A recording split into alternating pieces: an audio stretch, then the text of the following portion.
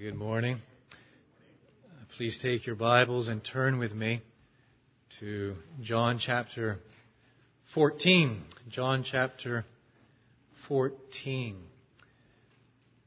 The concept of what it means to make a promise has fallen on hard times, hasn't it? I suppose that's due in large part because the concept of promise has been trivialized to such a great extent. Politicians, some politicians, make promises only to later change the meaning of their words, thereby making all intelligent conversation impossible. Spouses make promises only when the grass appears greener on the other side. They forsake the covenant that they made before God and man. Parents make promises that they break. Teachers make promises that they fail to fulfill. Siblings do it. Friends do it. People break promises all the time. I'm convinced that's why, in large part, God's promises don't carry the weight they should. The promises of God don't impact us to the extent they ought. It is simply because we look at how man, generally speaking, has failed to keep his word, fails to keep promises, and subconsciously, consciously, we, dare I say it, transmit that to God. And so when we hear of the promises of God, these truths, what God says, they don't strike the chord that they should deep within our hearts. And I think what we really need today is when it comes to the promises of God, what we really need is a good dose of God. We need to hear afresh Moses' words, God is not a man that he should lie, or a son of man that he should change his mind. Has he said, and will he not do it? Or has he spoken, and will he not fulfill it? We need a good dose of God. We need a good dose of God's immutability, His unchangeableness. We have sung of that already this morning, that He is the same from beginning to end. He is the same yesterday, today, and forever. That there is nothing inside of God that causes Him to change. Moreover, there is nothing that happens outside of God that impacts Him or affects Him or causes Him to change in any way. He is the great I am, the same yesterday, this very moment, and forevermore. And because He is unchangeable, He is therefore faithful. God, dare I say it, can't help but be faithful. To be faithful is simply to be what He is. And because God is faithful, He keeps His promises. And last Sunday, we turned here to John chapter 14, and we spoke of several precious promises. Promises given by the Son of God, the Lord Jesus Christ Himself. And I do hope you have reflected on these promises this past week.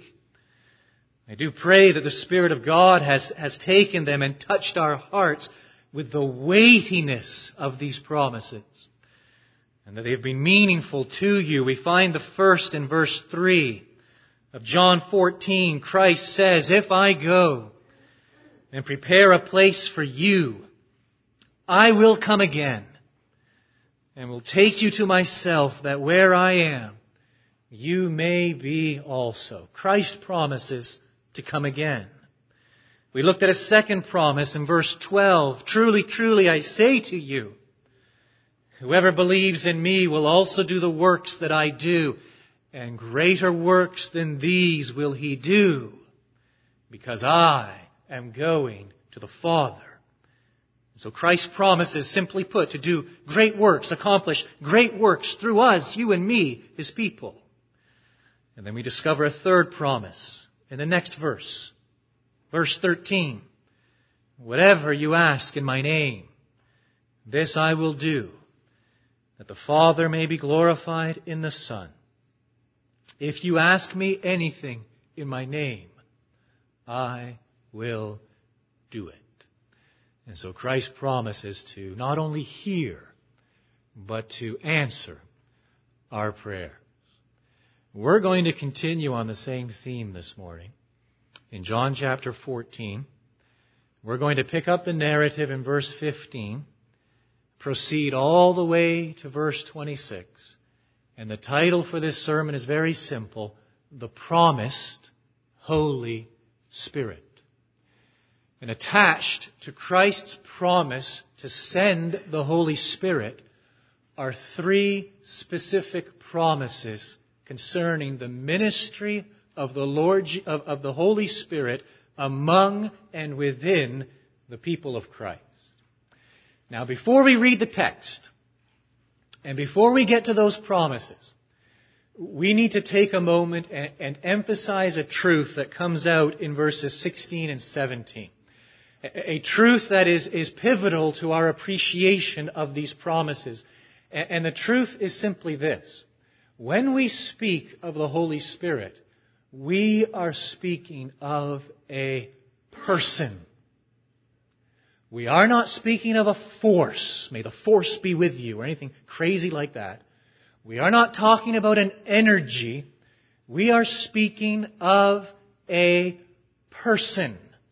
That comes out in verses 16 and 17. It comes out clearly, firstly, in the fact that the Lord Jesus promises to send another helper. That is, another helper, someone just like Him. Someone who is a person, just as the Son of God, the Lord Jesus Christ, is a person. It is not that Christ has ascended on high and sent forth this vague impersonal force. He hasn't. He has sent another helper, another person just like Him. And His personality, that is the personality or personhood of the Holy Spirit, is also seen in those two verses in the fact that when the personal pronoun He or Him is used in reference to the Spirit, the term Spirit in the Greek is neither masculine nor feminine, it is neuter. But when the personal pronoun is employed, it's not a neuter pronoun, it. It is a personal pronoun, masculine pronoun, he, him. He is a person. What do we know about this person? When we meet people, meet one another, we want to get to know one another through conversation, and we ask questions and we make polite small talk, getting to know one another. What do we know about this person named the Holy Spirit? I want to take you to 3 verses in John's Gospel account. We could go to so many different places, but just these 3 because they draw out something special concerning the personhood of the Holy Spirit. The first is found all the way back in chapter 1. And so turn back for a moment in your Bibles, in the book of John, to the very first chapter, and follow along as I read one single verse. The Lord Jesus has just been baptized by John the Baptist in the Jordan River. What do we read in verse 32? And John bore witness. I saw the Spirit descend from heaven like a dove, and it remained on Him. It's the first truth I want us to grasp this morning, appreciate, concerning this person, the Holy Spirit. He is like a dove. Now, there's a lot going on here in terms of biblical theology, because there's a parallel here back to the dove that was released by Noah from the ark once the waters of God's judgment had subsided. So in terms of biblical theology, there's a lot going on here, and there's a connection, but that's not a road we have time to go down this morning. What I want us to focus on is, why is the Holy Spirit described as a dove? Why does he descend like a dove? 2 reasons. The first is this, his purity. In the Old Testament, according to the sacrificial system, the dove was a clean, a pure animal. It was an acceptable sin offering on behalf of the Israelites. And just as a dove in Scripture it points to purity, so too the Holy Spirit is pure. The Lord Jesus Christ Himself, it's recorded in Matthew's Gospel account, He tells His disciples, I'm sending you out among wolves. Here's how you are to act. You are to be as wise or cunning as serpents, and you are to be innocent like doves. There's the purity associated with the dove, the purity of the Holy Spirit. He is not merely the Spirit. He is the Holy Spirit, the Spirit of holiness. But just as the dove is a symbol in Scripture of purity, the dove is also a symbol of beauty. You go back and just give a casual reading to the book of Solomon, the Canticles. And there you will read of Solomon describing the object of his delight, his bride, his spouse. And on numerous occasions he uses very figurative language. And I don't know how this would go over today. I've never tried this one with Allison, and I'm not sure it's ever going to make it into a Hallmark card. But there Solomon describes his bride, saying that her eyes are like turtle doves. This symbol of beauty. And it must have worked for Solomon. I dare say it worked too well for Solomon. But there is this symbol here of beauty associated with the dove in terms of its flight, even in its creatureliness. And so too we see the beauty of the Holy Spirit as the third person of God triune, the one in whom we find all that is good, all that is true, all that is right. He descends like a dove, pointing to His purity and pointing to His beauty. Now skip ahead in John's Gospel account, chapter 3, verse 8. And here the Lord Jesus is having quite the conversation with Nicodemus, a Pharisee. And they're speaking about the new birth and the gift of regeneration, this powerful work of the Holy Spirit. And in verse 8, Christ says, the wind blows where it wishes, and you hear its sound, but you do not know where it comes from or where it goes. So it is with everyone who is born of the Spirit. Wind, Spirit. It's actually the same word in the Greek, in the original language. And so not only is the Holy Spirit like a dove, the Holy Spirit is like the wind. How? For starters, He's invisible. We don't see the wind. We can hear its effects. We see its effects. We see the long grass bent over by the wind. We see the limbs of the tree, the branches and twigs shaken by the wind. We see the dirt and the dust all stirred up by the wind. But the wind itself remains invisible. And so too, we can see the workings of the Spirit of God. We can see the impact of the Spirit of God. We can see something of His effects. Yet the Spirit Himself, as God, is invisible. Just as wind is invisible, so too the Spirit of God is invisible to our human eyes. But there's more to it than that, isn't there? The wind not only is invisible, but the wind is sovereign. The wind blows wherever it wants to. You can't control it, I can't control it. You can't cause it, I can't cause it. You can't stop it, I can't stop it. So too, similarly, likewise, the Spirit of God works incomprehensibly. The Spirit of God works mysteriously, and the Spirit of God works sovereignly. But there's more to it than that. It's not only that the wind is invisible and the Spirit is invisible. It's not only that the wind is sovereign, the Spirit is sovereign. But building on that, the wind is powerful. We know that living here in Texas. We look to the south, hurricanes to the south of us, tornadoes just to the north of us, and at times even closer than that. And we see the wind in all its force and fury. And we see what a violent rushing wind is capable of. The destruction that it can cause, the weight that the wind can lift when it unleashes its power. It's interesting to note that on the day of Pentecost, as the apostles and the women, the followers of Christ are gathered, the Spirit of God descends like a mighty, violent, rushing wind. He is powerful. There's a third passage of Scripture I want you to turn to. He's not only like a dove, He's not only like the wind, but turn with me now to John chapter 7. He is like water. There are other symbols of the Holy Spirit in Scripture. We don't have time to go down this road this morning. But you look for them on your own. Fire. Fire is an obvious one. Oil. Anointing oil is another. We only have time for these three this morning, and the third is found here in John 7, verses 38 and 39, Christ speaking. Whoever believes in me, as the Scripture has said, out of his heart will flow rivers of living water. Now this he said about the Spirit, whom those who believed in him were to receive. For as yet the Spirit had not been given, because Jesus was not yet glorified. He's like a dove, He's like the wind, and He's like water. What does water do? Water quenches our thirst.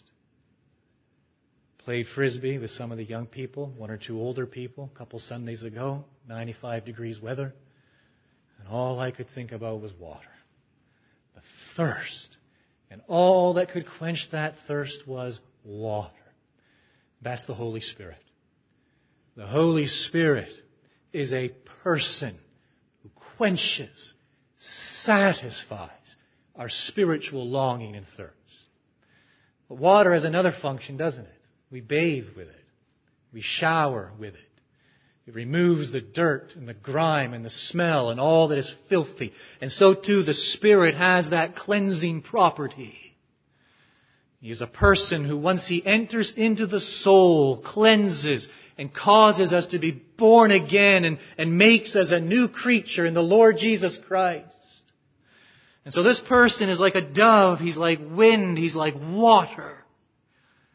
He is a pure and beautiful person. He is an invisible, sovereign, and powerful person. He is a person who satisfies. And He is a person who cleanses. I want that to be in the forefront of our minds as we turn back now to John chapter 14. Because as I said in the opening, the promise or the promises, they just, they lose, I said it, I'll say it again, they lose their weightiness. They lose the impact. Something is taken off the impact and the effect that they are designed to have upon us if we fail to understand of whom it is Christ speaks. He speaks of a person. Now with that in mind, look for the promises as we begin to read in John 14 verse 15 all the way through to verse 26. Christ says, if you love me, you will keep my commandments. And I will ask the Father, and He will give you another helper to be with you forever. Even the Spirit of truth, whom the world cannot receive, because it neither sees Him nor knows Him. You know Him, for He dwells with you and will be in you. I will not leave you as orphans. I will come to you. Yet a little while, and the world will see me no more. But you will see me. Because I live, you also will live. In that day you will know that I am in my Father, and you in me, and I in you. Whoever has my commandments and keeps them, he it is who loves me. And he who loves me will be loved by my Father, and I will love him and manifest myself to him.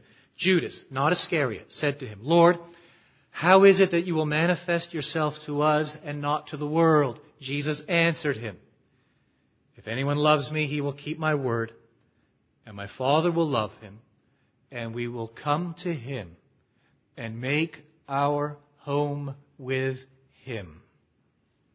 Whoever does not love me does not keep my words, and the word that you hear is not mine, but the Father's who sent me.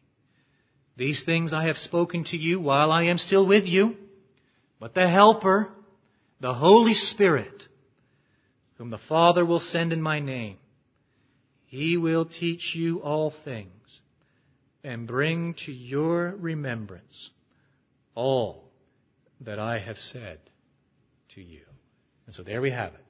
The title for this sermon, The Promised Holy Spirit. 3 promises attached to the Holy Spirit.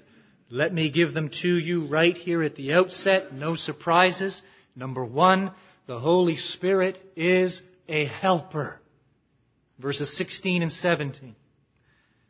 Number 2, the Holy Spirit is a witness. Verses 18 through 24. Number 3, the Holy Spirit is a teacher. Verses 25 and 26. Let's take them in order, beginning with the first. The Holy Spirit is a helper. That isn't complicated at all. The Lord Jesus makes it clear. Verse 16, and I will ask the Father, and he will give you another helper to be with you forever. Who is this helper? Even the Spirit of truth. That phrase, another helper, is so precious. Why? Because in identifying the Holy Spirit as another helper, the Lord Jesus is implying what? That we actually have 2 helpers. We have these 2 helpers. The first helper is the Lord Jesus Christ himself. We turn over to 1 John chapter 2, verse 1, and we discover that the Lord Jesus is our helper. It's the same word, paraclete. He is our advocate with the Father in heaven. That's where he is helping us right now at this moment. You see, there are 2 essential components to Christ's priesthood. We often focus on the second and sort of minimize or even, dare I say, forget the second. We focus on the first and forget the second. The first is this, that Christ as our priest has offered himself as a sacrifice for us. A living sacrifice, a fragrant sacrifice and offering to God. He has borne our sin. He has borne our judgment. That's the first part of his priestly office. But the second part of his priestly office is this. He's gone into heaven. Just like the priests in the Old Testament, they offered the sacrifice outside the holy place. Then they had to take the blood from that sacrifice into the holy place. And so there is sacrifice and there is intercession. There is sacrifice and there is prayer. Those are the essential elements of Christ's priesthood. The first is accomplished at Calvary's cross. It's done. It's an historical fact. Praise God. But the second continues for all eternity. We have a helper in heaven. We have an intercessor. We have an advocate. Christ has entered into the most holy place beyond the veil, into the presence of God Almighty with his shed blood, and in presenting himself to the Father, he guarantees 100% the efficacy of his death at Calvary's cross. That it will, beyond any shadow of a doubt, be applied to every one of his own in fullness. You can bank on it. It is a guarantee. It is a certainty. He is our helper. The Holy Spirit is our helper. Christ is our helper with the Father in heaven. The Holy Spirit is our helper from the Father in us. And how we need this helper. This is the helper that the Lord Jesus has sent to aid us, to assist us, to guide us. Oh, it's a wondrous thought. When the Lord Jesus ascended, He didn't leave some mere mementos. You know, we visit with family or friends and we'll leave them, in Ontario it's pretty popular to take some maple syrup, a little memento of our visit, or a calendar or flowers or something like that. The Lord Jesus didn't leave any mementos. Nor did he leave, praise God, any relics. You go back into the medieval time period in the history of the church, and oh, the frenzy over these relics. And these monks and priests who would travel on foot for hundreds, thousands of years seeking a piece of the cross, or some of the Virgin's milk, or some of Christ's sweaty blood that someone apparently caught as it dripped from the cross. And these things were supposed to have some sort of intrinsic, inherent power and grace. Nothing but superstition. And, we may look back on that and ridicule that sort of thing. But last year I was watching a televangelist who shall remain nameless. And here was this televangelist saying he had brought sand back from the Jordan. And he put this sand in little pouches, little bags attached to string. You send in your $50 and he'll send you this little rabbit's foot. It's superstition. The Lord Jesus didn't leave any mementos. He didn't leave any relics. He left a helper, a person, the Holy Spirit, the Paraclete, helper, comforter, intercessor, and advocate. Now, friend, Christian, because this doesn't apply. If you're here this morning, you're not a believer. This does not apply to you. I'm not looking to start an argument with you, but that is the reality of the situation. Christian, if you're overcome with grief this very day, sorrow welling up in your soul, there is a person who is your helper. A person who is able to provide comfort, unlike any earthly source of comfort. Or perhaps you're dealing with perplexity this morning, confusion, indecision, don't know which way is up. There is a person who is your helper, who will guide you, who will lead you, who will grant illumination, who will grant discernment, who will grant wisdom from on high. Perhaps you're here this morning, believer, and let's face it, past couple of months you've been living in a cesspool of sin. You need a helper. You need someone to draw nigh who will tell you like it is. Someone who will convict you of that sin. Someone who will show you the darkness of your heart. Someone who will bring you low before you can ever be lifted high. Well, there is a person, the Holy Spirit, who convicts the arrogant, who convicts the sinful. And it goes on, and it goes on, and it goes on. There is not a need under heaven that we as Christians encounter or face or stumble upon that the Spirit of God is not able to draw nigh and help us. That's the first promise. The Holy Spirit is? He is a helper. Second promise is this: the Holy Spirit is a witness. This really kicks in verse 18. I will not leave you as orphans, fatherless. It's the imagery. I will come to you. As we read on, I don't think the Lord Jesus has His second coming in view here, which is what He hasn't had in mind back in verse 3. He seems to be speaking of something else. I think it's the coming of the Holy Spirit at Pentecost. In a sense, that is a coming of Christ. He comes with the Holy Spirit. Verse 19, yet a little while, and the world will see me no more. But you will see me.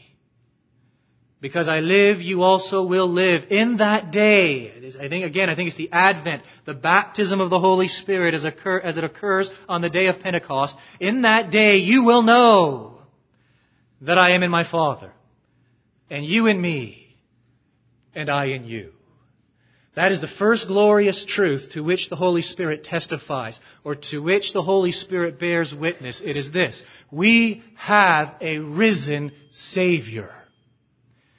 See, as those disciples saw the Lord Jesus ascend, and as they waited there in Jerusalem for His promise to send the Holy Spirit, when that Holy Spirit descended, came upon them like a mighty, violent, rushing wind, and we have the historical baptism of the Holy Spirit, that was the sign, that was the proof, that was the historical witness, that was the testimony that Christ sits where? At the right hand of God Almighty. And the proof is what? That He has sent forth, and the Father has sent forth the Holy Spirit. And so the Spirit testifies to the fact that we have a risen Savior. Years ago, there was a Norwegian explorer. I'm going to butcher his name for you this morning. Roald Amundsen, I think was his name. And Amundsen, this Norwegian, made numerous visits to the North Pole. I think perhaps he was the first man, don't quote me on this, to the South Pole. But on one of his trips to the North Pole, he decided to take a homing pigeon with him. And when he reached the North Pole, he released this pigeon. Well, you can imagine a couple of days later, his wife in some city in Norway, as she opened the window of her house to behold this pigeon circling above. He's alive. My husband is alive. There's the sign. There's the pigeon, testifying to the fact that He has made it, testifying to the fact that all is well. See, the Holy Spirit is a witness. He bears witness to the fact, Christian, that all is well. That the Lord Jesus is victorious. We don't serve a dead Savior. We serve a risen Savior. A Savior who has vanquished death and hell and the devil. A Savior who has conquered our sin. A Savior who is enthroned forevermore, rightfully so, at the right hand of the Father. But not only does He bear witness to the fact that we have a risen Savior, He bears witness to the fact that we have a life-giving Savior. That's tucked away there in verse 19, last statement. Because I live, you also will live. So the Lord Jesus is saying, because I live, you will live spiritually. By virtue of my resurrection life, the life you live, you no longer live, but you live it in me. And the Spirit of God will cause you to be born again, spiritual life, fellowship with God. And so because I live, you have spiritual life. Because I live, you will have resurrection life. But just as I will conquer the grave and after 3 days will rise again, so too that is merely the first fruits of a coming future resurrection. When you too will be raised from the tomb, from the grave, from death itself. How do we know that? The Spirit of God bears witness. Paul tells us in the book of Romans that the Spirit of God is a pledge. You know what a pledge is? Sort of a down payment. Here you go, the rest is coming. Paul tells us in Ephesians chapter 1 that we have been sealed with the Holy Spirit of promise. You think of that ancient practice of some Roman official and governor of writing some important letter and putting it in some sort of an envelope and then taking that hot wax and sealing the envelope, taking his signet ring and stamping his image in that wax so that the recipient may know from whom it has come. That's the imagery there in Ephesians 1, that our souls are like hot wax and God has imprinted His image upon us, the Spirit of God. And here's the glorious truth. God never rejects His own image. He can't. We are sealed with the Holy Spirit of promise. And this testifies, this bears witness to the fact that we have a life-giving Savior. But thirdly, the Holy Spirit bears witness to the truth that we have a loving Savior. Verse 21. Whoever has my commandments and keeps them, he it is who loves me. And he who loves me will be loved by my Father. And I will love him and manifest myself to him. I'm so glad Judas, not Iscariot, asked this question. It's a question that's running through my head. Lord, how is it that you will manifest yourself to us and not to the world? Well, here's how the Lord Jesus manifests himself to his own. Verse 23. If anyone loves me, he will keep my word, and my Father will love him. And we will come to him and make our home, our abode with him. The Holy Spirit and the outpouring of the Holy Spirit in our lives, in our hearts, is a living testimony, a living witness to God's love for us. You see, there's an objective witness of God's love for us in Scripture. We hear God say, I love you. Well, that's an objective testimony. We take Him at His word. But there is also, friends, a subjective witness of God's love for us. Listen to what Paul says in Romans 5:5. God's love has been poured out into our hearts through the Holy Spirit. This is mysterious. I can't explain this. But He whispers to the soul. He testifies to our hearts that we are one with God and that we have entered into the fellowship of the triune God and that we are now the beneficiaries and recipients of divine love. The love of the Father, the love of the Son, and the love of the Holy Spirit. He bears witness. The third promise concerning the Holy Spirit. He is a teacher. Verses 25 and 26. These things I have spoken to you while I am still with you. But the Helper, the Holy Spirit, whom the Father will send in my name, He will teach you all things and bring to your remembrance all that I have said to you. He's a teacher. In the context of this verse, I want us just to look at that last phrase in verse 26. He will bring to your remembrance all that I have said to you. That is a primary application insofar as the disciples go, because the disciples, joined by the Apostle Paul, constitute the apostles as an official designation, as the foundation of the church. And there is running through these chapters this evidence of apostolic authority being bestowed by Christ on His apostles, pointing to this pivotal role that the apostles will play in laying the foundation of the church, in their writing and in their sanctioning of the New Testament canon, that the Spirit of God will bring to remembrance all that I have told you. And with the writing of that New Testament canon, joined with the existing Old Testament canon, we have God's truth. We have the faith once for all delivered to the saints. That's going on here.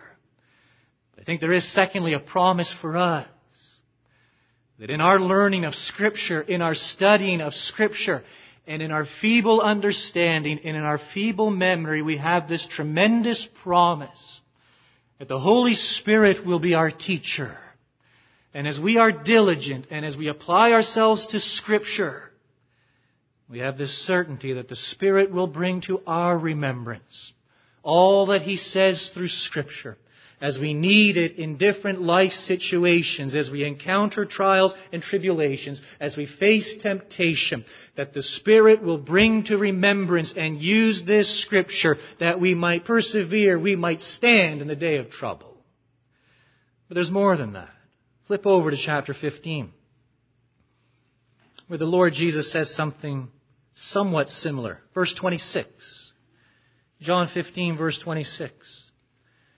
But when the Helper comes, whom I will send to you from the Father, the Spirit of truth. So He is the Spirit of truth, as the Father is the God of truth. Christ is the God of truth. The Spirit is the Spirit of truth, who proceeds from the Father. He will bear witness about me. So not only does He bring things to remembrance, but He bears witness of the Lord Jesus Christ. Here's an interesting question. How do you know you're in a Spirit-filled church? How do we know we're in a Spirit-filled church? It's not by all the talk of the Holy Spirit. It is by all the talk of Christ.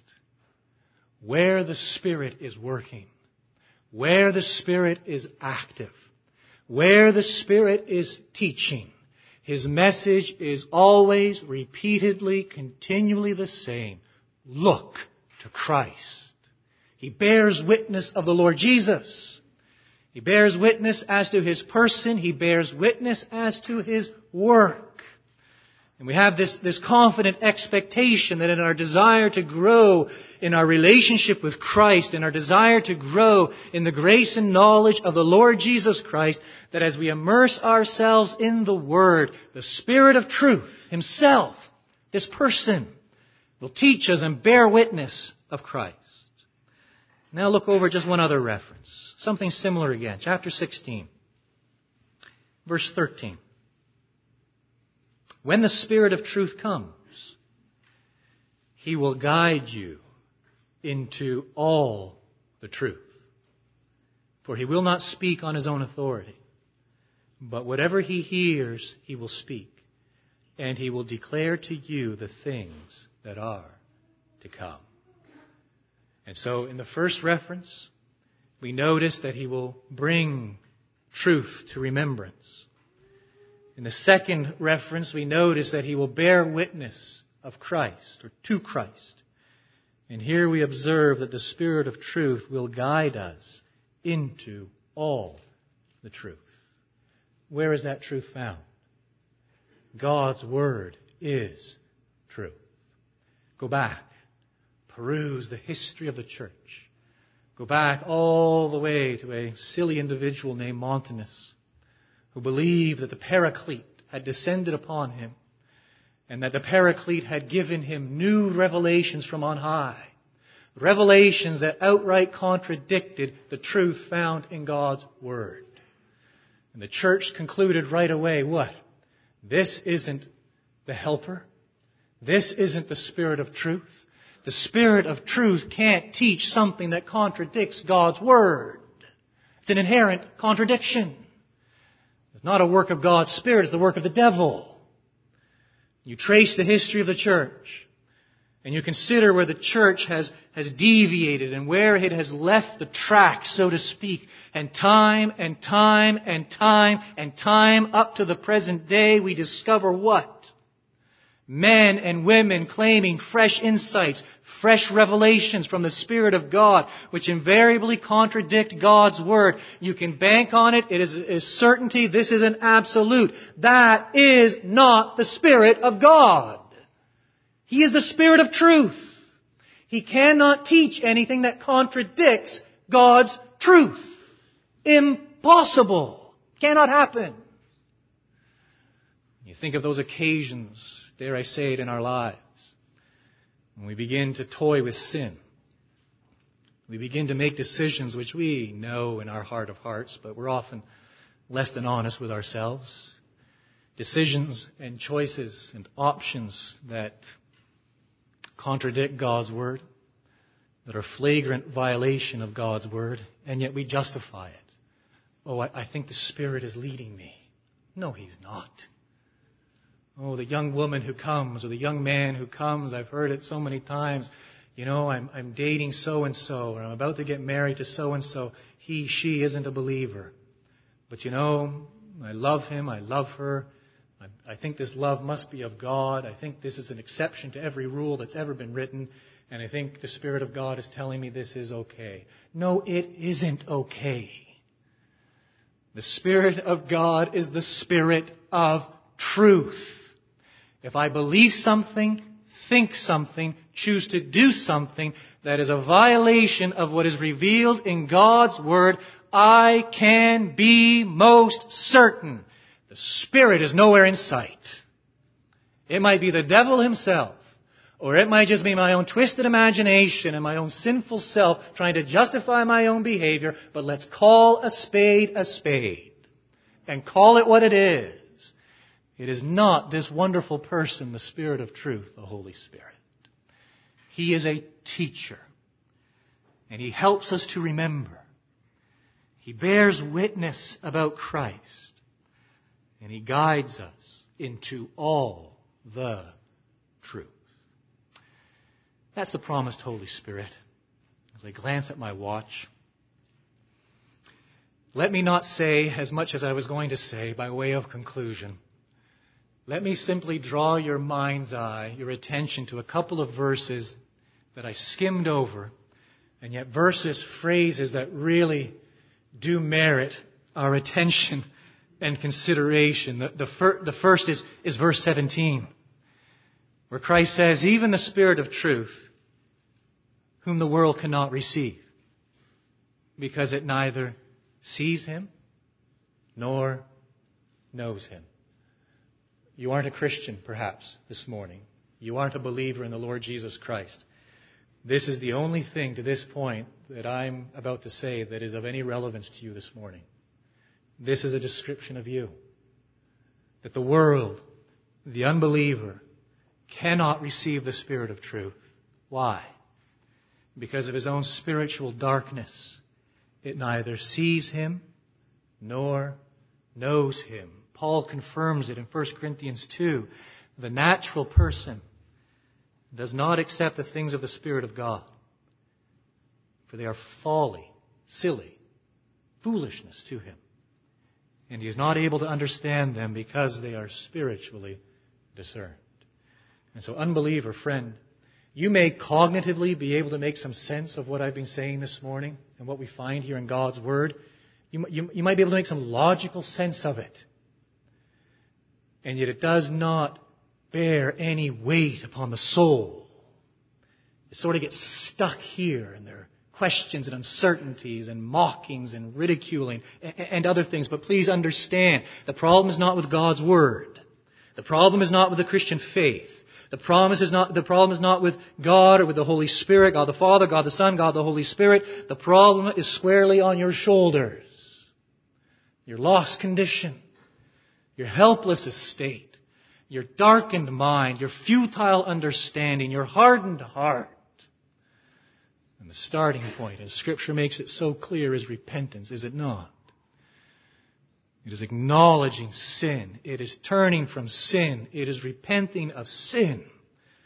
And it is looking to the Savior of sinners, the Lord Jesus Christ Himself. But for us believers here this morning, this text and the promised Holy Spirit, it's like a double-edged sword. There really are two sharp edges on this sword. We felt the first, I hope, this morning. It brings comfort, the promised Holy Spirit. And yet it is also a tremendous challenge to us. Look at these phrases. Look at first of all verse 15, the opening phrase. If you love me, you will keep my commandments. Look at verse 21.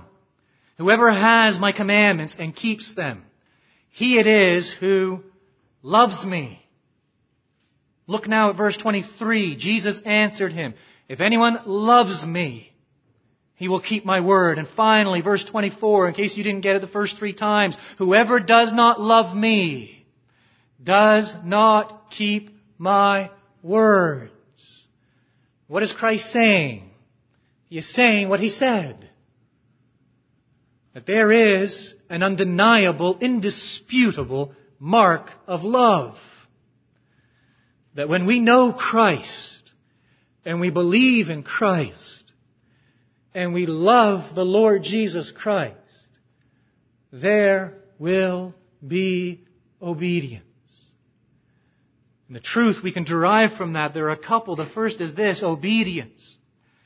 Friends, obedience is the best test of love for Christ. It isn't how you're particularly feeling today. It isn't how busy you are or busy you aren't. The best test, the surest test of love for Christ is obedience.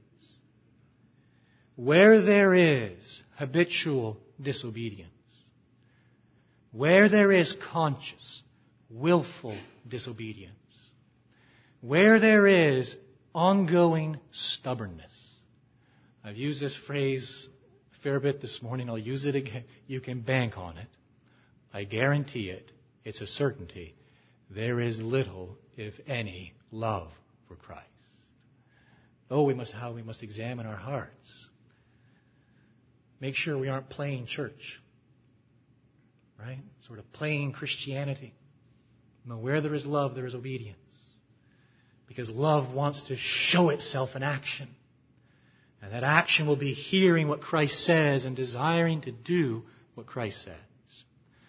And the second important truth we can derive from these verses is as follows. Disobedience And disobedience is the surest impediment to enjoying Christ's promises. Disobedience is the surest, most certain impediment to enjoying Christ's promises. If I'm moping along this morning, and have been for some time, dragging myself along the way, and joy is gone. And as I take stock, the Holy Spirit, He hasn't been much of a helper. There has been no comfort in times of sorrow. There is little conviction of sin.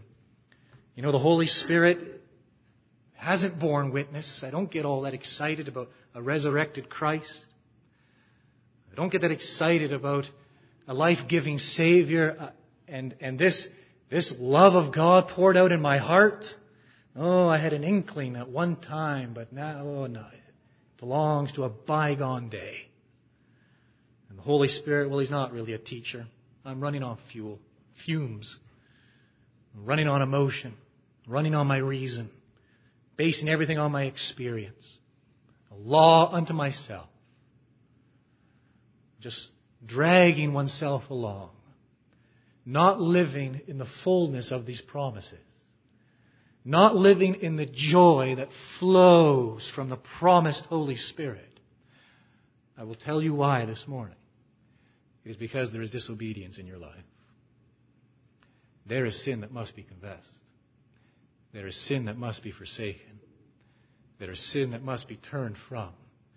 And there is a loving Savior who must be sought. And where we seek that Savior, oh, how this promise becomes real. And the Spirit becomes a helper. The Spirit becomes a witness. And the Spirit becomes a teacher. It all, let me try to sum it up in one phrase from J.C. Ryle. I haven't given you everything I wanted to give you this morning, but I trust it's enough. J.C. Ryle writes, I think this is a fitting conclusion. If we want to be eminently happy, who doesn't? If we want to be eminently happy, meaning basking in the promised Holy Spirit, we must strive to be eminently holy. Because it is our unholiness that quenches the Spirit. And so may the Spirit of God impress that upon us. May this wonderful person, pure and beautiful, sovereign and invisible and powerful, this person who cleanses, this person who refreshes and satisfies, may we enjoy a time of refreshing this day. May He fill us. May He speak to us afresh from His Word. And may we delight in Him as we ought. Our Father, we make that our simple prayer this day.